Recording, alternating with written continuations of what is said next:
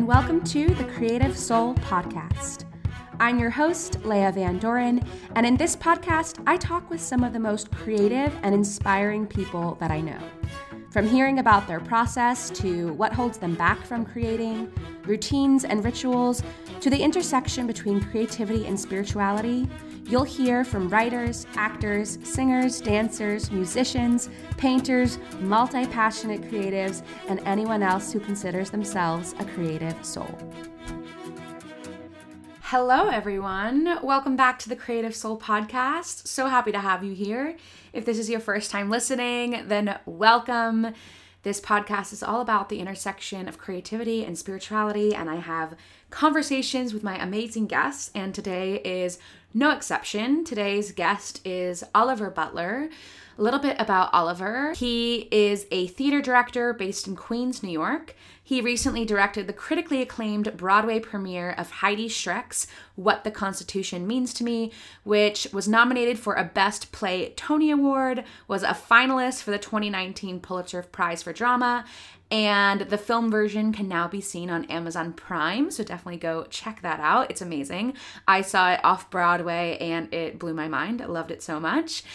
He also has worked with Will Eno at the Yale Repertory Theater. He has worked at the signature theater company Geffen Playhouse and is the co-founder and co-artistic director of the Debate Society, with whom he has directed 10 premieres in 15 years, including plays titled The Light Years, Jacuzzi, and Blood Play. He is also a Sundance Institute Fellow and a Bill Fuller Fellow. Oliver is someone that I wanted to interview for a while. We connected through the National Theater Institute, where he does workshops and teaches students on directing and takes people through the process that he's developed with the Debate Society on how to make new work and how to devise new theater and how to collaborate creatively. And so in this episode, we talk a little bit about the Debate Society and how their creative process works and in really accessing those intuitive ideas. And we also talk a lot about a recent journey that he went on. He hiked the Appalachian Trail for 30 days by himself. And so wanted to bring him on the podcast and talk a little bit more about that journey, what he learned from it, and how hiking mirrors the creative process and how hiking could be used as a creative practice to stir his creative self and access his intuitive ideas. So I think you'll love this episode. You'll get a lot out of it. I know I did. And just so grateful and excited to introduce Oliver to you. So without further ado, enjoy this episode with Oliver Butler. Hello, Oliver. Welcome to the Creative Soul Podcast. How are you doing? I'm great. Thank you so much for having me. I'm so happy to be here. Yeah, so glad to have this conversation with you today. And the first question I ask everyone when they come on is, what is currently fueling your creative soul? So it'll probably connect to other stuff that we're going to talk about, but I've been doing a lot of hiking and walking lately. I just did a month-long hike on the Appalachian Trail, and I'd been training for that for 6 months. And I've always known that walking has been important to my creative process, but even today and yesterday, I decided to walk sort of a 2-hour walk versus what could be like a 20-minute car trip, because it gets me in the right headspace and sort of makes me sort of focused and creative in a satisfying way. Yeah, I want to kind of talk about your trip and like, what was the impetus to do the trip? What made you want to do it? Like, tell us all about that. Yeah, I think a lot of different things added up to deciding to do a month on the Appalachian Trail. So the first was, so my mother passed away from Alzheimer's about 1.5 years ago. So at the very end of 2019, luckily actually before COVID happened, because it would have gotten very frustrating and uncomfortable, I think, for her and for me and for everyone if her last days had been during COVID. So she had passed away, and I knew that in the spring, I wanted to do a series of trips to sort of as a part of like intentional mourning. I was planning on traveling to visit a friend a few friends in Palestine and in Israel. And we were going to do some hiking there. And then after that, I was going to go to Portugal and do sort of a walk hike there. And of course, all of that got canceled because of COVID. In the first couple of months of COVID, I bought a Nintendo Switch and I played Breath of the Wild, Legend of Zelda Breath of the Wild, which Zelda, the original Zelda, was actually the first game that my mother bought for me, which I played like crazy. It's like an adventure game. Do you know Breath of the Wild? No, not at all. Oh my God. It is, I think, the greatest game ever created. It's an open world game where you explore this incredible, I mean, there's fighting and there's sort of puzzle solving, but you're sort of exploring this outdoor world. You're climbing mountains, you're flying. It's a really, really beautiful thing. But I spent like 2 months playing that game, a lot of hours.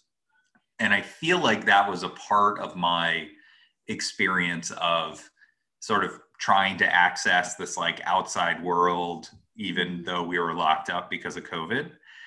And so I did that. That was like a little bit of my experience. And then over the summer, my friend Dominic D'Andrea reached out to me and said, hey, do you want to do some hiking upstate?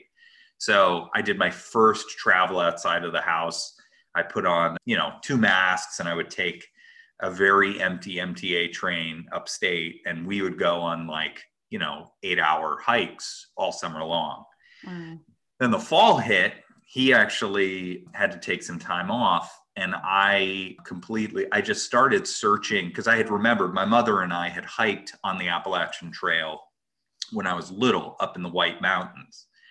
And so I started thinking about that and I started looking at videos. There's like a whole bunch of sort of YouTube videos about people who travel and do vlogging on the Appalachian Trail. So I started watching those and I was completely like radicalized online. Mm. Got super excited by the idea of doing like a long hike, which I'd never done before. I'd always wanted to, I'd never done it. And so in the fall, I started training for it by doing a lot of city hikes, like long walks in the city. I got my gear together. And then I went on sort of a practice hike with this guy who has done the entire trail and is a professional guide. So I did sort of like a safety prep hike as a way to get ready. So the whole process actually, and the other thing I should say is that, so we are connected through National Theater Institute. My friend and colleague, Malik Work, he teaches a class called The Artist's Way, which is he guides students through this like 12-week artist rehabilitation course. And he had told me about the book. I bought the book and I hadn't cracked it until he asked me if I wanted to be a part of his fall class. So simultaneously, while I was like getting into the idea of hiking, I was doing summer hiking, I got into this artist sort of rehabilitation class. And it was during that class, the writing I was doing during that class, that the idea of taking on sort of a big adventure came to me. So all those things sort of came together to this sort of, a big important goal for myself. Ooh, yeah, there's so many things in that of like, first of all, just like hearing about the amount of preparation that it took. And I read the book Wild by Cheryl Strayed, and it's like, she just went on this hike and didn't have any preparation, which she was like, I don't recommend to anyone. But it's interesting too, like that I love also the connection of The Artist's Way and like how that kind of informed the process of it. And so I wonder for you, like, because you've been an artist and a creative your entire life, and like, what was it about this year? Was it in, the passing of your mother? Like, what was it about this year that like you suddenly came to The Artist's Way and felt like you needed to like go on this adventure? First, I'll sort of just address, you were talking about preparation, because I did do, there was a lot of preparation. Like I wanted to get ready physically and emotionally and like feel like I knew what to do out there. However, there's a lot of people who do that trail. They'll tell you, and I also learned this as well, that there is no preparation except for doing it. So you really, like the things I learned in the first like 3 days on the trail was like, it's just stuff that you can't know about yourself until you're out there. And there are people who just pick up and go. The second person to do the entire trail was a 65-year-old woman called Grandma Gatewood. And she's got a very incredible story. I mean, she did it, I think it was in the 50s or 60s or something like that. I mean, she's got a warning, her personal story includes a lot of, there's a lot of violence and abuse in her life story. However, the story of this 65-year-old woman with a pair of white Keds and a shower curtain and a duffel bag, and the fact that she became the first woman to do the whole trail and the first person to do it twice, is proof that actually these big, hard things, it's more about mentally deciding that you are going to continue than it is about like having everything perfect. So like the artist connection to that is that I like preparing things. However, I sort of think that, the best way to approach making any sort of artistic progress or any progress in your life is to actually just start doing stuff. That it's more about taking the steps than it is about sort of getting everything perfect. And so that, I think, then threads to your question about like, why now? I mean, I think COVID ended up being, I love making theater. I also, you feel sort of trapped by theater, like we were all sort of like going through the motions of sort of like doing this thing, and you can't stop because you won't stop, because if you stop, maybe you won't get the opportunity again. It's all this like scarcity mentality in the theater that breeds a lot of sort of like toxic behavior, and just both self-directed and at other people. And I think that the being forced to stop allowed me to say like, well, how do I want to move forward? And this felt like a very sort of like practical, physical thing that I could do that would get me moving in the right direction. And the Artist Way, as a process, two of like the really important sort of techniques in the Artist Way. One is the morning pages, which is the idea that you write 3 pages every morning just as a part of your practice, that you don't worry about the quality of it or what you're writing, you just write 3 pages. And the other thing is the artist's date, which is that once a week, you plan a special, couple hours where you go and do something that is specifically to reward and enrich your inner artist. So I feel like the combination of all those things made me think that like, well, even though I did a lot of preparation, that really it is just about like grabbing the bag, getting what you think you need, and getting out there. And once you're out there, you do sort of learn everything that you need to know to do it. Yeah, I think that's such a good like life lesson that you can apply to any area of life, of like, sometimes you just have to take action, and no matter how much you think and prep and prepare, then, you're not going to really learn until you're like actually doing it. And so curious for you, like, what were those like really hard moments on the trail, and like, how did you push past them? And I know you've talked about maybe a little bit on Facebook about like how meditative it was. And I imagine like being alone on the woods. And so will you talk a little bit more about like on the trail, were you alone? How many hours a day were you walking? And like, what was the like the day-to-day process of that? And like, what was going on in your mind?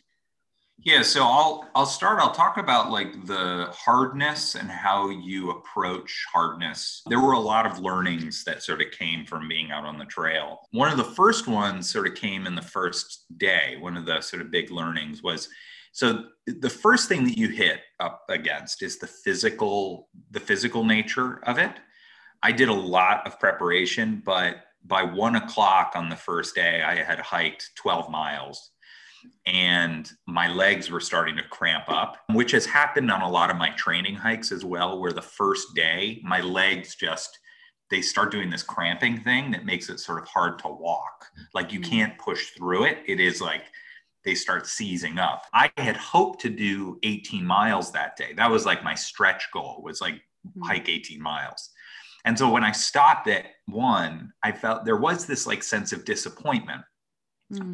But also what I realized was that like setting this stretch goal that I had expected to hit in a certain time frame was the only thing making me feel disappointed about it. And that the learning that I was getting from that was that I should decide to move on when I'm at like the first stop. Like that it's always an ongoing conversation with myself to sort of allow myself to opt into the next part of the adventure. It doesn't mean that you can't have like goals, but it's a different shift in your mind from here's what I'm going to do today and then doing it. And then if you don't, you're a failure. Instead of saying, I'm going to check in with myself at every point and decide whether I'm going to continue. So deciding at lunch always, am I going to continue on? How much further do I want to go? And then doing that, it forced me to have an ongoing dialogue with myself, which I thought was a really, I don't know, smart way to approach the really hard stuff. After the physical stuff gets a lot easier after the first few days. And then after the first few weeks, you feel your body get better where it's not like your legs are struggling to carry the weight. It actually becomes more of a mental exercise. There's only so fast you can walk with a bag, around max just over 3 miles an hour for me. So then it just becomes about how long you can stay walking at that speed. So it's not about rushing. It's really about like, I would walk for between 10 and 12 hours a day. And that has its own like psychological effect. Just like hiking is actually can be very boring, like it's just like, you think it's this, you can't be in a state of epiphany the entire time. You're not just walking through the woods the whole time going, this is amazing. Oh, I feel so free. No, you're like, it's 1:00 and I'm going to hike for another 6 hours. So like, so a lot of it is like mentally dealing with the fact that actually to do big miles, if that's what you want to do, you just have to walk a lot. And that has some physical, your ankles start hurting, your feet start hurting. Sometimes your legs start hurting. But at a certain point, it almost felt like my legs were separate from my body. And I was like, I can just keep walking, actually. This is more about me being sort of like can I stay sort of mentally engaged in this? And it can get frustrating. There were days where, I was like hiking through the rain the entire time. The whole day was wet, the very beginning of the day, the whole day, and you're getting cold and you're getting wet. It's uncomfortable. And those are the days where I just tried to be honest with myself and saying things like so there's one version of myself that could be like, come on, be tough, stop being such a wuss, like come on, like, but the thing is, I don't want to hike with a person like that, So even just someone saying to myself, hey, this is hard and it sucks, but, we're going to keep going, that is just like learning to be a better like person to yourself ended up being sort of one of the big realization. The first realization was I can trust myself, which I said to myself on that first day. I was like, oh, I trust myself. I can trust myself. I have my best interest in mind. I'm not trying to mess with myself. I'm not trying to hurt myself. I'm trying to help myself. And then the follow-up was, I like myself. I'm a good hiking partner to me. I like being around myself. I'm a pretty extroverted person, so I like people. So I'd be alone. I wouldn't see another person for 3 days. And weirdly, I never felt lonely. I was very alone. I never felt lonely. It was like a lot of solitude. And actually, I liked who I was to myself on the trail.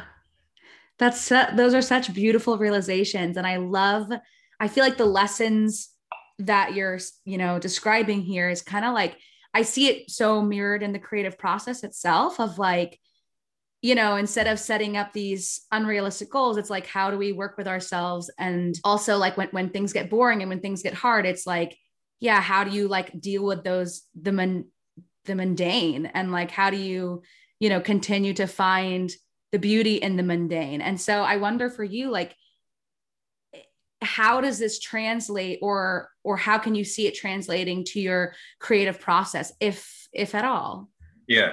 I mean, I think in pretty important ways, this will connect a little bit to some of these are realizations that I got like in working with Malik. So I'll sort of thread some of that into this. One big realization that has come out of this is that I think we approach somehow the story that artists are supposed to like wait for inspiration and then create when they're inspired is, I think, a false narrative, or at least it doesn't work for me. It ends up getting in the way, because if I get into this situation where I'm like waiting to be inspired, I'll sort of wait forever. There's sort of no perfect inspiration. It's never actually like things show up as like fully formed moments and then you got to sit down and grind it out and it's all brilliant. What I've learned is that you actually have to start moving forward and then the inspiration comes. So the idea of like taking step, and the hiking is like it's a good metaphor for it all, but it's like, the direction you got to go, right? There's a path you're following. You've either decided the path or you're going to decide the path as you go, but you're going to start walking. And it's actually in the process of having taken those steps that the ideas start coming to you, that the meaning starts coming to you. So for me, and that also connects to Artist's Way, where it's like 3 pages a day. I'll take care of the quantity, you take care of the quality. Sort of like, I'm just going to create. And instead of activating like the judgment of, am I inspired? Right? Then I'll write. Instead, it's like, no, I'm going to write and then let that process of doing that sort of open up inspiration for me. I don't have a quote exactly, but the thing I think of a lot, one of my favorite movies is Three Kings. It's like set during the Iraq War with George Clooney and a bunch of other incredible, Mark Wahlberg. There's a character in it, I think played by Spike Jonze. The director, I think it's Spike Jonze, but he's acting in it. And they're about to like do this like pretty sort of scary, life and death sort of mission. And the Spike Jonze character says he's scared. And the Clooney character says, I don't remember exactly how the setup goes, but he says, the way courage works is you get it after you do the thing you have to do, not before. Ooh. And the Spike Jonze character is like, well, that's backwards. Shouldn't it be the other way around? And he's like, yeah, it should, but that's how it works. And so I think about that as well when I think about the creative process, and actually the amount of doubt that comes, the fear that comes. Sometimes our imagination gets wrapped up in all the like terrible ways in which it could go. And for me, it's like understanding that actually I'm not waiting for someone else or some other power or whatever, or some outside force to tell me when to create. Just like I'm not waiting for some outside force to tell me like when to walk or what like trip to take. I go start walking, and then the adventure, presents itself to me. Yeah, I love that. And it's funny that you say that, because I pulled, you had an interview with Playbill at some point, and I pulled a quote that you said, let the play reveal itself to you.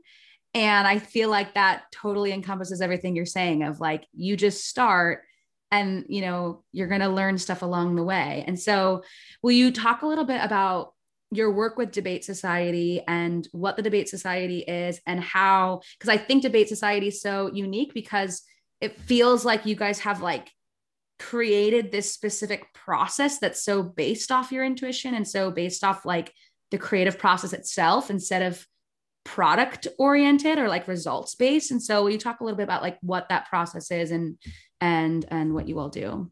Yeah. And you could draw a connected line. I want to say a straight line, but it's like, I'm sure it's not actually a straight line between the work with the Debate Society and some of these ideas. Totally. So the Debate Society is an ensemble-based theater company, technically based in Brooklyn, New York, although I now live in Queens, and Hannah and Paul both still live in Brooklyn. And we produce most of our plays in Manhattan, every once in a while in Brooklyn. So we're sort of all over the place. But we've been making plays since 2004. We've produced 9 full-length plays, and we have used a sort of more collaborative sort of ensemble process. Hannah Boss and Paul Thureen are playwrights. I'm a director who develops plays with them. But when we start working on the plays, the 3 of us end up sort of conjuring what the world of the play would be. And our goal isn't so much to sort of identify what the final play is and then sort of fill in the gaps. we have a series of processes that involve us accessing our intuitive ideas, or even tricking ourselves to access our intuitive ideas and sort of almost like reveal the play over time. It's sort of like a set of values versus a method. We say it's like a set of values for creation versus like, this is how we think everyone should create plays. So when we come and we teach it, and actually teaching it at National Theater Institute was a process of us figuring out how it actually works. It's part of how it sort of revealed to me what we were doing and allowed me to sort of like apply it to other processes outside of the debate society. But it does have to do, it is sort of like an outlook. You know, I don't even know, I know it's very different. Everyone's got a different way of making work and living their lives, but it does not mean that the product doesn't matter, that the final thing doesn't matter. Like, we have extremely, I think, rigorous like dramaturgical standards, and we ask ourselves real questions about like audience experience and like the story that we're telling and how we're telling the story. Like, you know, we still ask all the hard questions. However, I think that we open up a wider opportunity for like the possibility that either an idea that we're feeling has not fully evolved into the great idea it will be, or that the play itself isn't yet ready to accept a great idea. Like, if you look at the play development process as something that exists in layers and through time, you know, and it's like each of us are one of the layers of the play, you know, but we exist in a transformative way through time. And then our ideas are also this layer in the process, and that exists through time. And so sometimes, you know, an early idea might seem terrible, but that's because we haven't actually gotten to the point that it makes sense. You know, so like if you think of like time travel, you know, time travel movies, right? It's like we're all actually like traveling through this creative process. And like, if I decide here, you know, in like, you know, 1985 in our time travel, if I decide in 1985 that the idea of a cellular telephone is a dumb idea that's never going to, no one's ever going to believe, but the play doesn't get produced until 2007, then all I've done is thrown out a great idea that just didn't have time for the context to catch up with it. So that's like a very like, that we don't actually have any plays with cell phones in them yet. But it's just an example of like, when you look at the holistic view of the process, it opens up the opportunity that your intuitive ideas may actually be sort of pulling something brilliant from the future. And so you create ways to sort of protect those ideas by, as what we say is like opening up the idea of maybe. I think the other sort of like related, or maybe even just another way of saying it, is that we approach the making of our plays with this idea that the longer you don't know the answer to something, the more rich the final product can be. That doesn't mean that you never know the answer, or that sometimes you have to know the answer, right? It's not an excuse to not make progress. You have to be taking the steps. You have to be walking the path, right?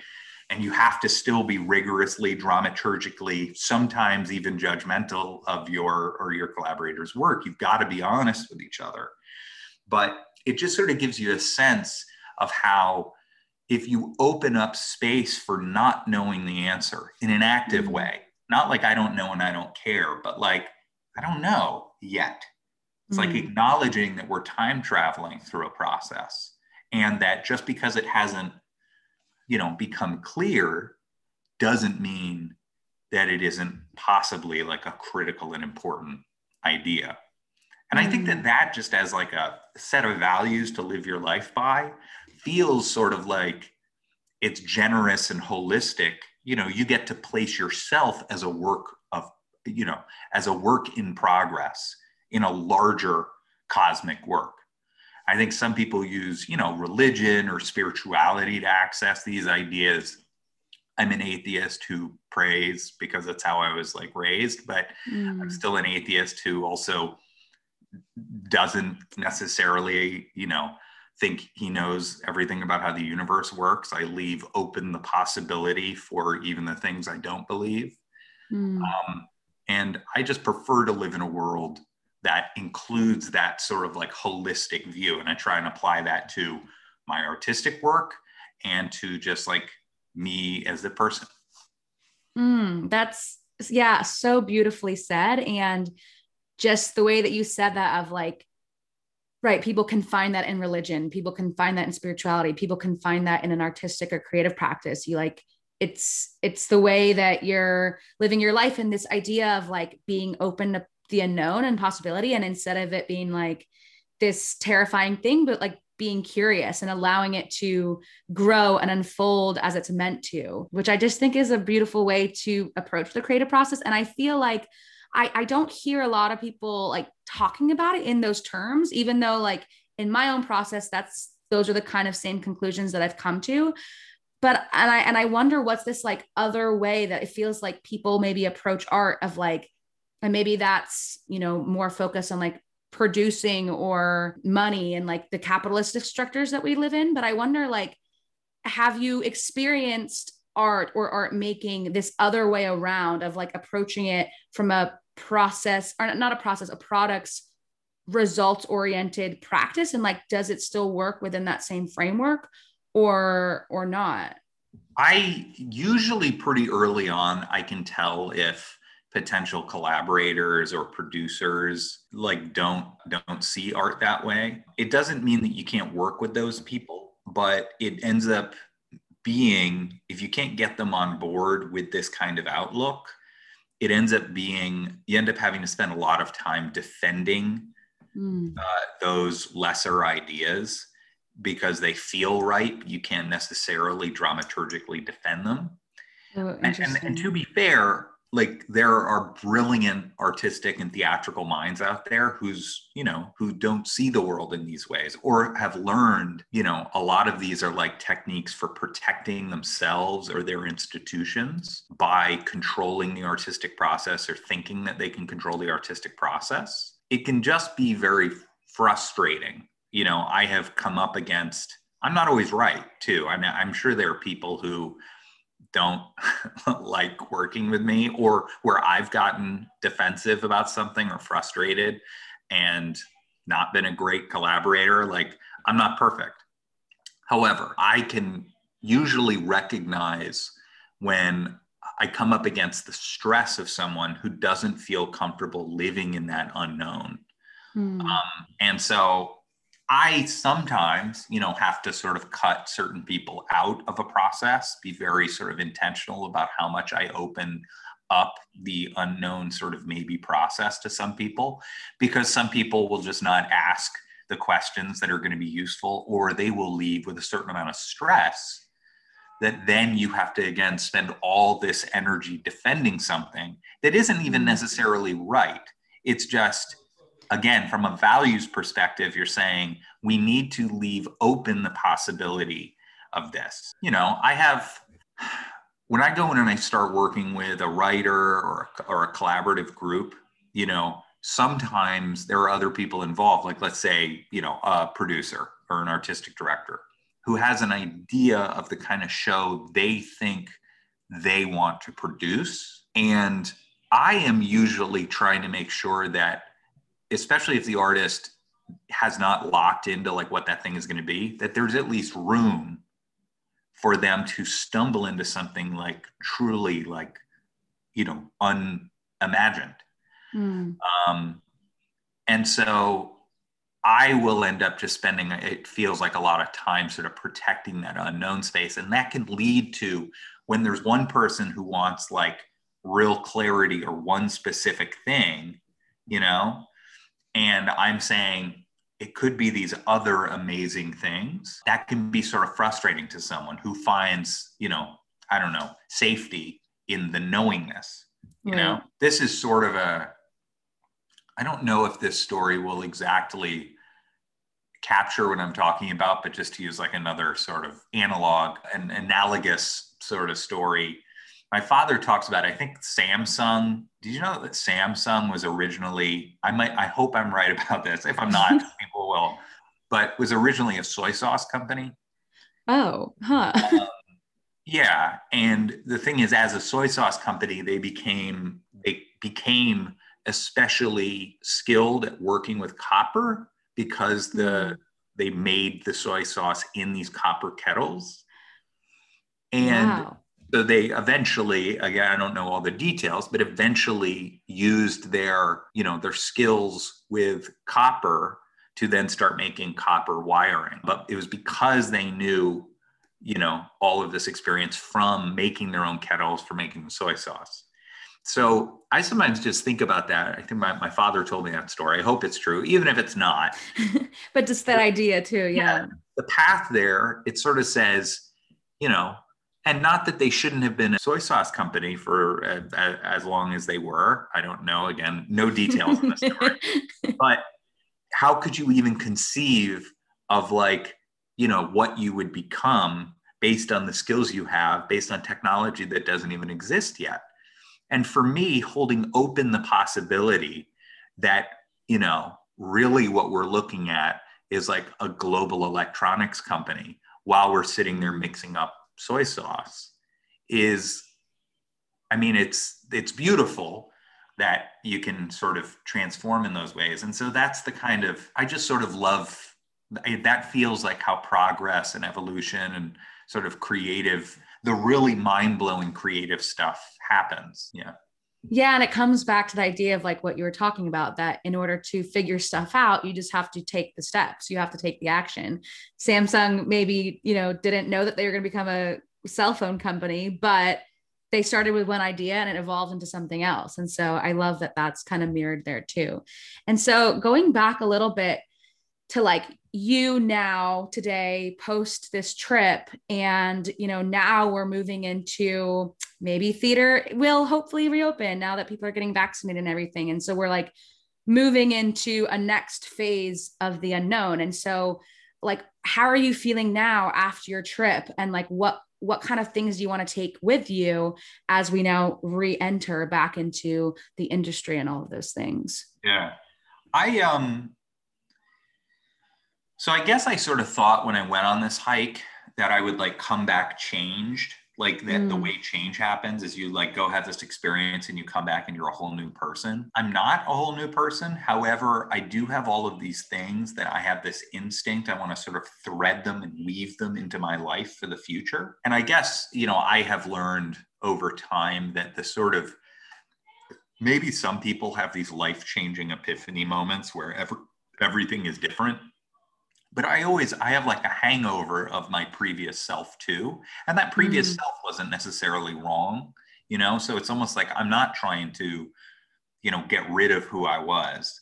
So I am in this process of trying to sort of thread the things I've learned into who I'm going to be in the future. I'm sure I will continue making plays. I mean, Debate Society, we have a play we've made that we're, talking about producing when we're done. Constitution is going to come back, maybe as early as like, very late in the year.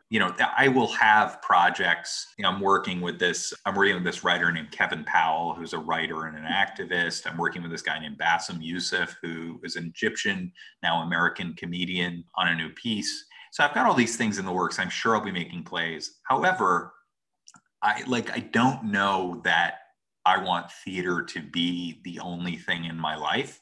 And maybe some of that is hiking. Maybe some of that is adventure storytelling. I'm like, I'm 43. And so I like to say that I'm going through like a moderated sort of strategic midlife crisis where I'm really, and COVID has made it so that like now that theater has been artificially removed from my life, now I have this opportunity to say like, well, what do I really want to be doing?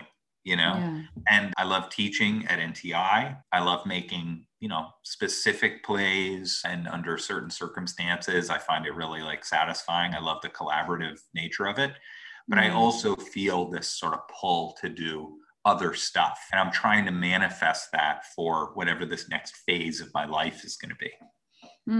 I love hearing that, of just reevaluating and like, again, listening to that intuition of like what is calling to you, and trusting that like, yeah, you'll probably, I mean, I'm sure you'll never leave theater behind like at all, but kind of like widening the scope of what is possible. And so one of the last questions we'll get into is, I love sharing creative resources with people. And so you've already mentioned a couple things like The Artist's Way and this Zelda game that now I have to check out. Breath But of the what are Wild. okay, there we go, Breath of the Wild. But what are some other things that like are inspiring you right now? Maybe books, podcasts, anything that you want to share? Books. I am reading Joe Sacco's Sacco Footnotes in Gaza. It is a graphic novel about history of Palestine. Mm. And I'm also reading Joe Sacco's, it's called Paying the Land. It's another graphic novel about the Native American experience in America. Really, really cool. I'm just I like graphic novels. I have not been reading enough of them lately, so definitely getting into that. Yeah, other things that fill me up. I have been really interested. I sort of bring this up a lot. I don't know if I consider this I guess I consider it an inspiration. During the George Floyd protest last year, I became acquainted with my local mutual aid groups, they were hosting and planning protests in my local community. There's a group called the Queens Liberation Project, and they also collaborate with a group called the People's Bodega. And they do clothing drives, they take resources and redirect them in the community, they organize protests. But it got me really interested in the idea of mutual aid, and I'm sort of fascinated by it. I'm not doing a whole lot I've talked to them about potentially doing some sort of a collaborative project with them to sort of promote the work that they're doing. But it's just, especially being out on the trail, there's a thing called trail magic, which is like people, they leave like coolers full of food out for hikers. Like there's it's one of those things that, people think of hikers and they think like this is a noble thing to be doing. But when you look at, homeless people or people in need in New York, they're sort of like, there is this idea of like punishing the poor and everything that, this has existed for a long time, but I have been interested in the idea of mutual aid groups because I feel like they are doing, for my actual local community, what people were voluntarily doing for hikers because of like the nobility of the hiker or something, So that whole idea in mutual aid has been really interesting to me. And I'm hoping that manifests into something practically helpful for my community. I don't know what that is. I'm still in sort of the maybe on that.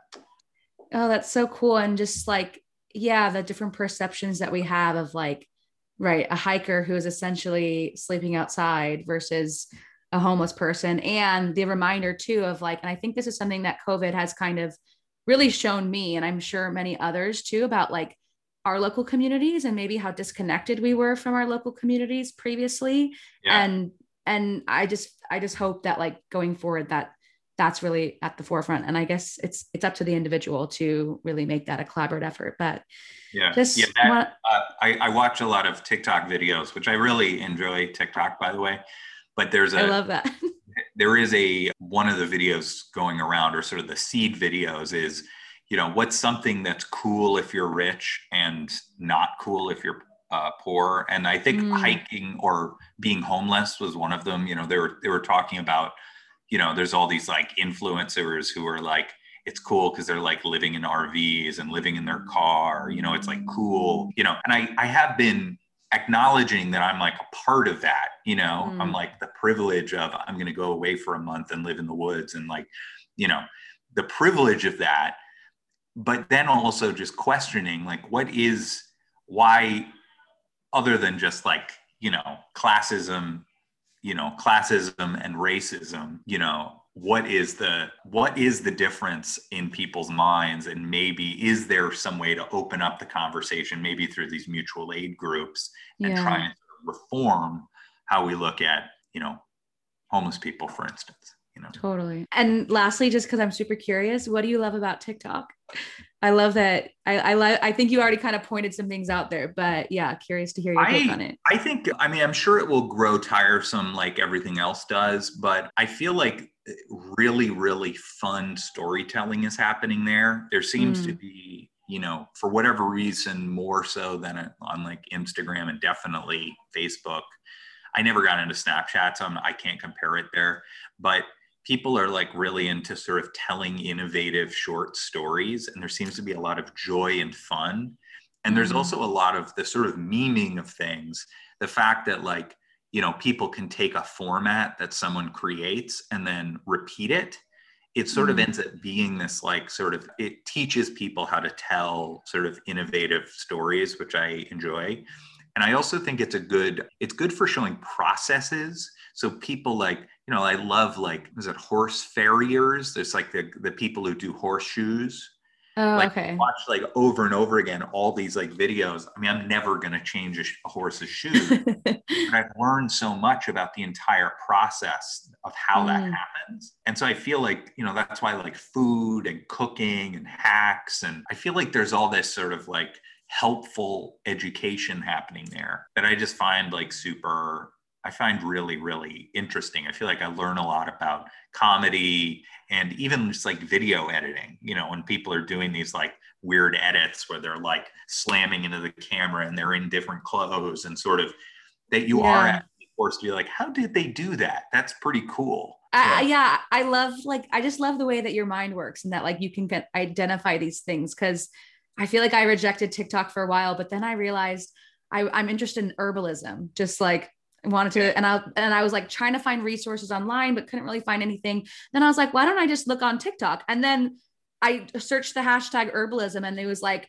now I know how to make all these different kind of concoctions because they show you in 30 seconds how to do it. And yeah, I was like kind of shifting your mindset of like using it as this like educational, mindful tool yeah, rather than like something else to distract us and numb us. So I that's really cool.